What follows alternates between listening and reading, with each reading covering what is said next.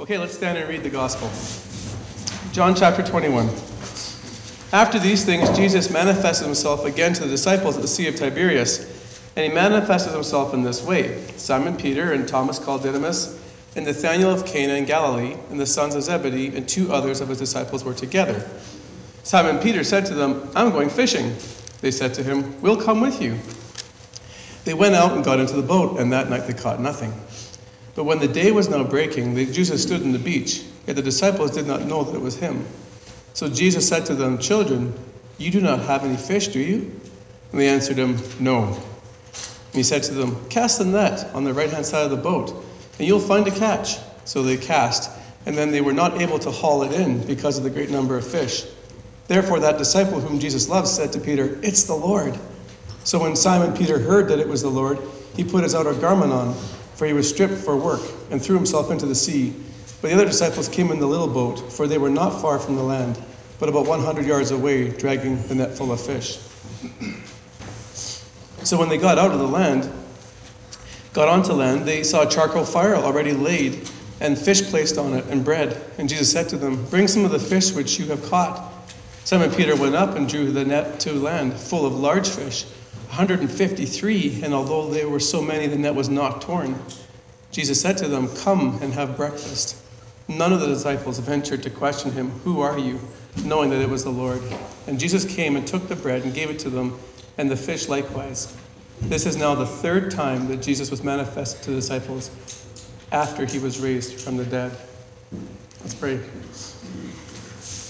Lord, this miracle in the Sea of Galilee that morning was very intentional by you. And as I was preparing this week, I learned just how intentional it really was. And I pray, God, as I try to convey your truth to this church, that they will see exactly what you're trying to accomplish in the disciples' lives and the lessons that you're teaching us as well. And may we be more than just hearers of the word, but doers of the word when we learn what you have for us today. I pray in your Holy Spirit's strength and your power and your guidance that you will give me only words of truth to say and give our congregation an open heart to see your truth and want to walk in it. We look forward to our time together as always. Thank you for your word. In Christ's name, amen.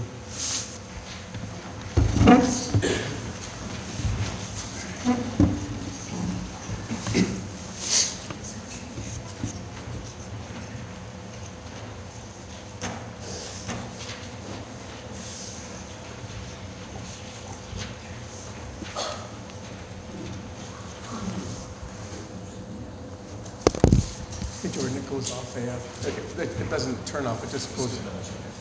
Yeah, I'll just make sure. Then we'll have to stress about it. 10:10. She's still going. It's still going. Okay. Just screensaver. Well, we remember from last week's sermon that Jesus had just made two separate resurrection appearances to his disciples while in Jerusalem. This first one occurred on a Sunday evening, which was the first day of his resurrection, when all the disciples, with the exception of Thomas, were gathered together behind closed doors. Remember, they were fearful of the Jews, and so they had come together to hide. But the second occurrence occurred 8 days later, and this time Thomas happened to be there. Well, today, as we begin our passage, we have yet another of Jesus' resurrection appearances to the disciples. And verse 14 tells you this was the third time that Jesus was manifested to them. Now, this manifestation occurred at the Sea of Galilee, or the Sea of Tiberias. And we pick up the story in verse 1, with 7 of the 11 remaining disciples at this location. It says there, after these things, Jesus manifested himself again to the disciples at the Sea of Tiberias, and he manifested himself in this way. Simon Peter and Thomas called Didymus, and Nathanael of Cana in Galilee, and the sons of Zebedee, and two others of the disciples were together. Now, in the New Testament, the Sea of Galilee and the Sea of Tiberias and the Lake of Gennesaret and the Sea of Chinneroth are all the same sea, okay? So if you ever come across the different words for this sea or this lake, there's like 4 different titles for this lake. And I'm not going to get into the reason why there's changes in names. But the Sea of Tiberias here is the Sea of Galilee. Now, the reason why they had traveled north from Jerusalem to Galilee is because Jesus had commanded them to do so. The day that Jesus appeared to Mary Magdalene and the other women, he told them, when you go back to the disciples, I want you to pass a message on to them. And here was the message in Matthew 28, verse 10. Actually, I'll give you a picture. There's a Sea of Galilee. You can probably see it. It's the only sea in that picture. And Jerusalem is far south from here. It's just a little tiny thing, but it was pretty popular with the disciples. They grew up there and so on and so forth. So, little context of the map. But this is what Jesus was told the women in Matthew 28, verse 10. He said, "Do not be afraid. Go and take word to my brethren to leave for Galilee, and there they will see me." So the disciples, in obedience to the Lord, and to obedience to the women, trusting they saw Jesus, went forth to Galilee as they had told them to. Now, Galilee was a very familiar place to these men. For the majority of them, this was their home.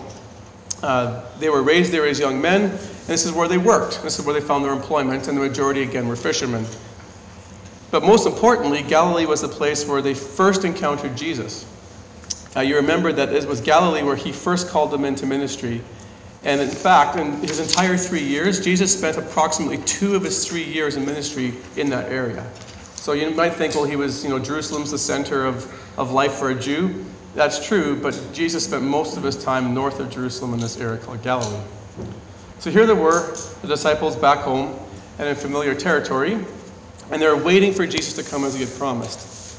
Now, how long they were waiting for, we are not told. John doesn't tell us, but we do know that at some point during their wait, Peter got a little bit anxious and wanted to make a move. So he decided with the boys to go ahead and go fishing. In verse 2, it says, or verse 3 rather, it says, Simon Peter said to them, "I'm going fishing." And they said to him, "We will also come with you." And they went out and got into the boat that night, and they caught nothing.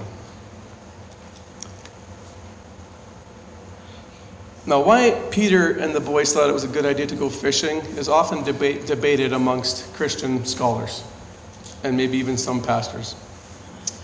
Some think maybe for economic reasons they went out. Some think they were just bored and wanted something to do to pass the time. But I want to suggest another reason for why I think they went fishing. I think they went fishing because they had made the decision to return to their former line of work. They made a decision to go back to their former careers, and that was they were fishermen. And I want to give you 3 observations in the text that I think supports this. First one was the length of time they spent fishing demonstrated that this was not recreational. This was not a catch and release festival where you're taking selfies of one another and then throwing the fish back in the river. This is a full night's work. This was hard work. And we can see this in verse 3 and 4. It says they went out into the boat, and that night they caught nothing. And then in verse 4 it says when day was now breaking, Jesus was there. So they went all night fishing, all the way to sunrise the next morning. Nobody recreationally fishes for probably 8 hours. Usually you take breaks and so on. But here they are putting a really hard night's work in and going all night till morning. The second thing that I see, which is very similar to the first observation, was the fact that they were fishing at night proves this was a return to work and not recreation. You see, the nighttime was clearly the time that the disciples thought was the best time to catch fish. And the way to understand this is go back to a prior fishing event in Luke 5. This was before the disciples were called into ministry by Jesus. And look what happens here. This is Jesus has come into the boat, taught them, and now he's watched them go all night without catching a fish. And then he says this. Jesus said to Peter, "Put down into the deep water and let down your nets for a catch." And Simon answered, "Master, we've worked hard all night and caught nothing." See, the reason that's important is this is 3 years earlier. We've worked hard all night and caught nothing. He hasn't called them into ministry yet. They're still fishermen. Here we have the same parallel. They're working all night and they've caught nothing. And so clearly, by the fact that they've chose the nighttime to fish and gone for 8 hours this morning shows you that they're in the same mindset as they were 3 years earlier in their old careers. But the third observation, and we're going to come to this in next week's sermon, is Jesus' comment to Peter in verse 15. Look at this. This is after this miracle happens. He says, "So when they had finished breakfast, Jesus said to Peter, 'Simon, son of John, do you love me more than these?'" What's the these? Remember, they're sitting on the beach having breakfast, with a huge catch of fish. And Jesus' point is saying, do you love me more than this? In other words, do you love me more than the fish, the boat, the sea, your old careers? And then Peter says, of course you know I do. And he says, well, then tend my lambs. Stop fishing. Go back to ministry. Okay? So it's clear that these men in their minds, to me, from the text, shows that these guys have left ministry to go back to be fishermen. Now, it's important to see that the disciples had decided to return to their former careers, because it shows that even though they had seen and rejoiced over the fact that Jesus had risen from the dead, they still hadn't understood the significance of the resurrection. And they didn't understand how this resurrection was supposed to impact their lives and direct the course of their lives from this day forward. So, and you can see why this was. It was a confusing time for them. I mean, they'd given up everything to follow Jesus, and they'd been accustomed to everything that Jesus had provided for them. He'd provided for all their needs, and they'd been making a living proclaiming the gospel. So for these guys, it was like it made sense to go back to their old careers because Jesus wasn't going to be physically present with them anymore. And so they were in a time of confusion and didn't know which way to go in their direction. So I think the question that the disciples were asking at this moment that was probably going through their heads since the crucifixion, and even after the resurrection, was what was their purpose now to be? What was their purpose? And what direction was their lives going to take? And who was going to take care of them now that Jesus was no longer around? Because life had gotten pretty good with Christ being around them in terms of their provisionary care. You see, from their perspective, everything they had known had come to an end. But from Jesus' point of view, this was just the beginning and nothing had changed. So he had to help the disciples understand that they were to be fishers of men and not fishers of fish. And so we had to do something drastic. And what better way than getting their attention than using this vivid and living demonstration before their eyes. And so we pick up this miracle that he does for them in verse 4 and 5. It says, but when the day was now breaking, Jesus stood on the beach, and the disciples did not know that it was the Jesus. So Jesus said to them, children, do you not have any fish, do you? And they answered him, no. Why the disciples didn't recognize Jesus right away, I don't know why. But this was often the case with people who saw Jesus after his resurrection. Remember Mary Magdalene, when he first appeared to her at the tomb? She didn't know immediately who he was. The men on the road to Emmaus, they had no recognition of who he was. Now, why this was the case, I can't say for sure. I guess we'll get that answer when we get to glory and see him ourselves. But the part I would have loved to have seen was the look on their faces after Jesus asked them this initial question. Remember these guys' character. They're not exactly known for patience. They're not exactly known for humility. So to have to answer Jesus' question, hey, how was the night of fishing? And they said, what, terrible. You can imagine maybe that sort of stung a little bit to have to answer this stranger that things hadn't gone so well. But of course, Jesus knew the answer to this question. He already knew they caught nothing. But he wanted to use this situation to teach them profound truths. So he said in verse 6, cast the net on the right-hand side of the boat, and you will find a catch. And so they cast, and then they were not able to haul it in because of their great number of fish. Why these experienced fishermen took advice from a complete stranger is hard to know. Because, again, if you were in your trade and you took advice from a guy just down the street yelling across the road, you'd probably take a hike, Mike. I don't want anything to do with you. But here these guys, for whatever reason, whether it be exhaustion or maybe they thought he had a vantage point from the beach of school of fish they couldn't see. Who knows? But whatever their frame of mind was, the results were incredible. They were incredible results. After hours of failed attempts, in one shot they hit the payload. In verse 11 tells us they drew the net to land, and it was full of large fish, 153. 153 fish, and all of them were large. So no sardines, right? No goldfish. These are large, awesome fish, 153 after hours and hours of Zippo. Now, it was at this point that one of the disciples clued in that this was no fluke. And this was the touch of the master's hand, someone that he was familiar with. And we pick this up in 7. He says, therefore the disciple whom Jesus loved said to Peter, it's the Lord. It's the Lord. Now, the person that's referred to here is the disciple named John. And we can discuss this if you want to later, but John is the one that Jesus loved. And we get the sense from the New Testament that he's often the most spiritually perceptive of all the disciples. Do you remember in chapter 20, verse 8? After they walk into the tomb and see it empty, it says when he walked into the tomb and saw it empty, he believed. He saw and believed. So John walks in, Mary walks in and starts weeping, going, he's been, like someone's robbed the grave and grave robbers have him. That's her perception. John walks in, sees the exact same evidence and says, he must have risen. He must have risen. So again, this guy's spiritually perceptive, and here again, he's the first one out of 7 to recognize this has got to be Jesus, and no one else clued in on that right away. But the miracle was already pointing to something in his mind. But even though he was the first one to believe, and was probably the most spiritually perceptive of who this man was, he definitely wasn't not the most impulsive. That award went to Peter. And we see Peter's actions in 7 as well. When Peter heard that it was the Lord, he put his outer garment on, for he was stripped for work, and threw himself into the sea. But the other disciple came in the little boat, for they were not far from the land, but about 100 yards away, dragging the net full of fish. We get a real sense of Peter's love here for Christ, don't we? I mean, this would have been a great scene to witness. Here is this guy, dressed in his work clothes. He's got his proper attire of clothing in the boat. He hears it's Jesus. He throws on all his clothing as a proper attire, probably a sign of respect when he was going to go meet Jesus. He jumps in the water, even though the boat's only 100 yards away from shore. And if he was just a little more patient, he could have stayed dry, getting to shore. But here he guy just wants to see Jesus so badly, he just throws himself in and soaks all his clothes. I mean, from his point of view, nothing was going to deter him from being in the presence of Christ. He wanted to get in his presence immediately and as fast as possible. And it's cool because after Peter arrives on shore, along with the other disciples, they're in for a wonderful surprise. I mean, not only had Jesus come to appear to them again for the 3rd time, he'd actually taken the time to prepare breakfast for them. And we pick this up in verse 9. When they got on the land, they saw a charcoal fire already laid and fish placed on it, and bread.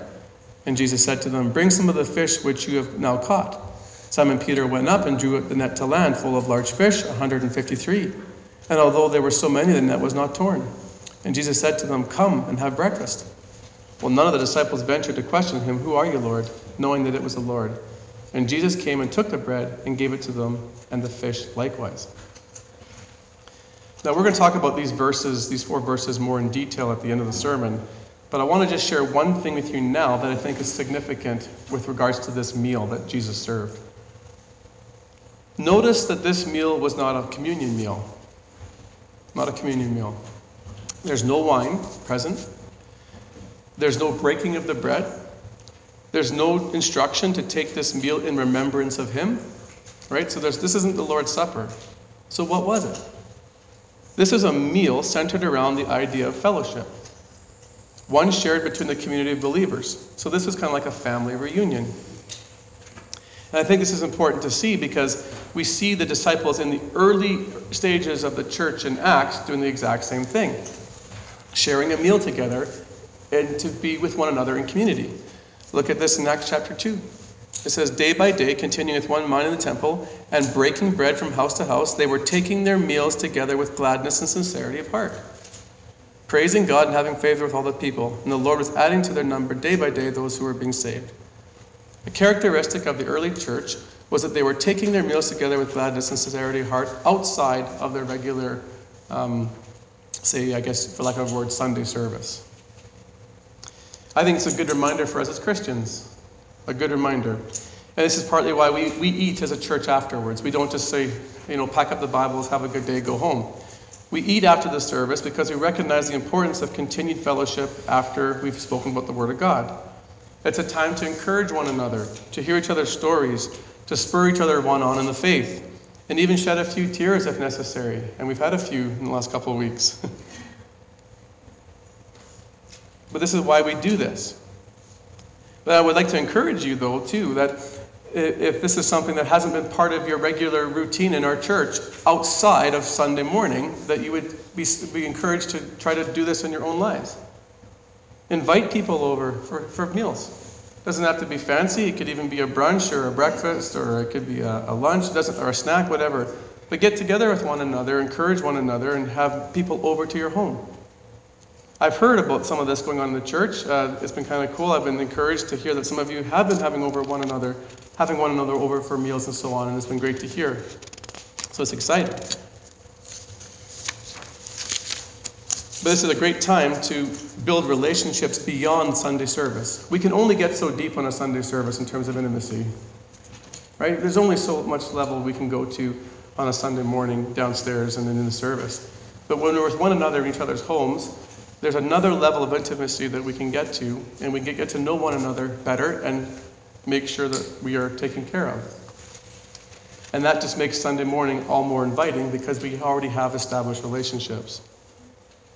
So if you feel a little bit on the outside in Genesis House, let's say you're just like, you just feel like I'm just not quite fitting in the way I'd like to, let me encourage you to say that a model from the New Testament here is to invite people over, be hospitable, have people over, get to know them, and it'll be a way of bridging the gap if you feel distant in the church. I want to finish with this though. I think this is the key to the sermon. Why did Jesus choose to make his third resurrection appearance to the disciples on the shores of Galilee? Why not choose another location? And why even perform this specific miracle on this specific morning? Why didn't he choose another miracle? Or why didn't he even do another? Why did he choose even to have one at all? Why not just show up and just talk to them?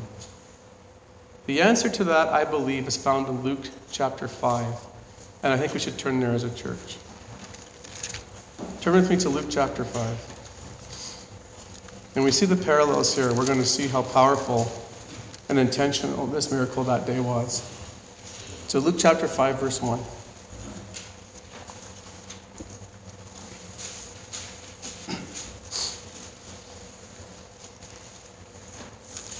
Luke 5, verse 1. Now it happened that while the crowd was pressing around Jesus and listening to the word of God, he was standing by the lake of Gennesaret, which is Tiberias, Galilee. And he saw two boats lying at the edge of the lake, but the fishermen had gotten out of them and were washing their nets. And he got into one of the boats, which was Simon's, and asked him to put a little way out from the land. He sat down and began teaching the people from the boat. And when he had finished speaking, he said to Simon, "Put out your nets into the deep water and let down your nets for a catch." Simon answered and said, "Master, we've worked hard all night and caught nothing, but I'll do as you say and let down our nets." When they had done this, they enclosed a great quantity of fish, and their nets began to break. So they signaled to their partners in the other boat for them to come and help them. And they came and filled both of the boats, so that they began to sink.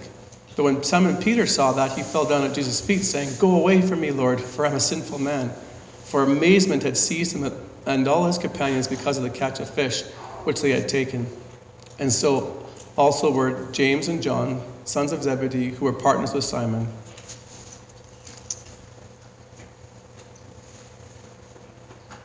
Did you notice all the parallels between this miracle 3 years before they're called into ministry and the miracle that happened 3 years later after his resurrection? I wrote them all down for you, so I've done the homework. All right? But listen to this. Luke 5 and verse 21 contrasted.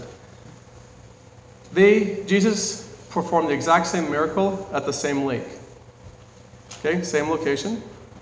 Some of the disciples were identical. Peter was there. James and John were all there. They were working as fishermen. They worked all night and caught nothing. Jesus commanded them to put in their nets after catching nothing. The disciples obeyed Jesus and trust him at his word.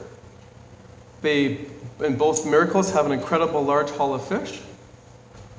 The miracle occurs just offshore, close to land. And Peter is the first to respond to Jesus. Those are, I think, I have 9 comparisons, 3 years prior, 3 years later. Now, why the comparison? Why the identical miracle? Well, the key to understanding this is to read the rest of the story in Luke 5. Look at verse 9, verse 10. And Jesus said to Simon, "Do not fear, from now on you will be catching men."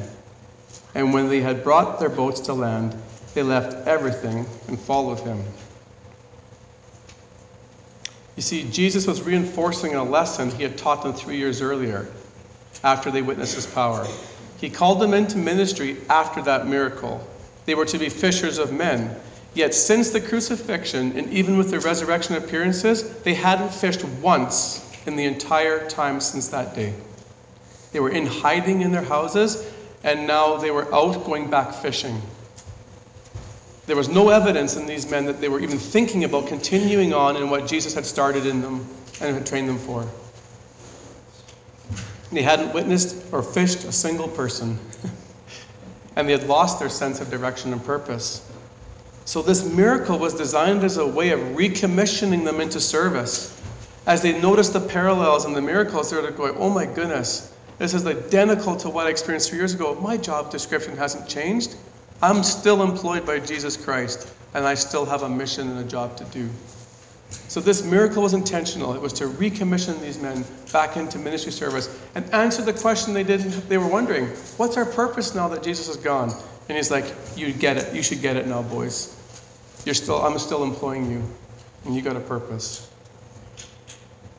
But I think the miracle also had another inherent lesson in it for the men. And that is this. If they were going to continue on in ministry, Jesus was going to continue to provide for them in the future, even though he was bodily not going to be present with them. Right? 3 years earlier, you might remember this in Luke 9. 3 years earlier, Jesus had chosen these 12 men to be disciples. Well, 11 because Judas is missing. But right after the choosing, he sends them out to different towns and cities to proclaim the gospel. He sends them out to do ministry. And here's the key, church. He told them, don't bring anything with you. Don't bring any money belts. Don't bring any extra clothing. Don't bring a money bag, anything. Just, I want you to go out there without anything. And it was Jesus' way of saying this. I'm going to teach you to trust me for your future provisions in ministry. I want you to learn to trust God that he'll meet your needs, and so don't bring anything. Now what's interesting, the night before his crucifixion, Jesus is in some final teaching moments with the men. And he goes back to that time 3 years ago and he says to the disciples, so, when I sent you out that time, did you lack anything when you went out there? And you know what the disciples said? No, we lacked nothing. We lacked nothing. Christ had already taught them 3 years earlier that going into ministry and serving him was going to be an okay thing to do, and they'd be financially and provisionally taken care of. There was nothing to worry about. And that would have been a concern for the disciples. Why? Who's going to take care of them now that Jesus is gone? He's not bodily present anymore. He's resurrected, but he's coming and going, and we just don't know when he's going to be around us. And he's like, listen, men, not only am I recommissioning you into ministry, and you're still to continue fishing men, I'm actually still going to take care of you. I'm still going to take care of you. And I'm going to suggest right to you now, there was 4 areas in this miracle that showed that he was going to take care of them in a physical way, not just a spiritual way, but he was there for them physically. And the first one is this, the demonstration of the huge catch of fish. I mean, they caught 153 large fish, and he'd watched them go, and with catching nothing all night. So the fact that their haul, the amount in their haul, just proved that he was taking care of them in a physical way. Secondly, which ties into this, they had fished all night with no success, and this hadn't escaped Jesus' notice. How did Jesus know they had a bad night of fishing? Well, he's God. He knows and sees everything. So he knows that they're not successful, and that's why he shows up there to repeat this miracle. Because he's going to teach them that although he's bodily absent, he's still going to be a provider for them. Thirdly, this demonstration of the supernatural breakfast. Did you notice that? They show up to shore, and there's fish on the charcoal fire, and bread's made. Where's the kitchen to make the bread? Where's the wood and the match to get the fire? Where's the fish? Where's his rod? Where's his boat? Where's his net? There's nothing. But there's this breakfast served and ready. And I believe this was intentional by Jesus. Do you remember what he did in John chapter 6 at the feeding of the 5,000? Disciples go, Jesus, there's 5,000 men. There would be 20,000 people, by the way, not 5,000, because there's women and children weren't included in that number. So basically, almost all of Okotoks was there that day. They have I believe it was 5 bread and 2 fish. I think I have it the right way around, or maybe it was 2 fish and 5 bread. I think it's 5 bread and 2 fish, but he multiplies out of all that, and then nobody goes hungry. And there's leftovers. There's leftovers. The disciples have already witnessed him providing for people in the desert, in the wilderness. And here again, He's doing it again at the breakfast. And I'm guessing this is intentional to say, don't you remember all the things I've done in your life up to this day? This breakfast is another sign that you're well taken care of. Fourth, I think it was intentional that Jesus asked the disciples to contribute some of the fish for breakfast. Look at verse 10. He said to them, "Bring some of the fish which you have now caught." And Peter went up and drew some in. I think it's intentional he asked them to bring them in. You see, when they came to the fire with a few in their hand, there was one thing going through their mind. They had done nothing to contribute to this breakfast. Right? As they bring the fish, they're going, this isn't me doing this. I didn't bring this here. Jesus was the one who brought this fish, and I'm only the contributor because he provided for me. Likewise, the breakfast, I did nothing to contribute to the breakfast, but he's providing for me. You see, Jesus has supplied it all. He supplied everything that day. All they had to do to receive the provisional blessing was obey his command. Put your net on this side of the boat. And they did it, and there it was. So I think, again, like these four aspects of this miracle just show to the disciples Jesus was going to be contributing and providing for them in the future, even though he was bodily not there with them. And there's a lesson in there for us as well, which we'll get to. Now, I realize there could be more said surrounding the sermon, and there's more to say in this passage. And we can go over anything you think I missed in the dialogue. But here are some lessons I would hope you wouldn't miss from the passage. First one is this. As believers, fellowship around a meal, as modeled in the New Testament, should remain an expression of Christian community. Fellowship around a meal, as modeled in the New Testament, should remain an expression of Christian community. Remember in the book of Acts, these disciples after this are now opening up their homes, and there's a crazy amount of fellowship going around a meal. And they're encouraging one another and building each other up in the faith and so on. Remember Hebrews 10? He said, in Hebrews 10, the author says, do not forsake the gathering together of believers. Now again, I realize that's in the context primarily of a church assembly. But again, the point he says is because that's where you can encourage one another and spur one another to love and good deeds. So again, a lot of times our spiritual growth can even occur even more inside a home or inside a one-on-one conversation around God's Word, more than even a church service. It's a way of building each other up in the faith.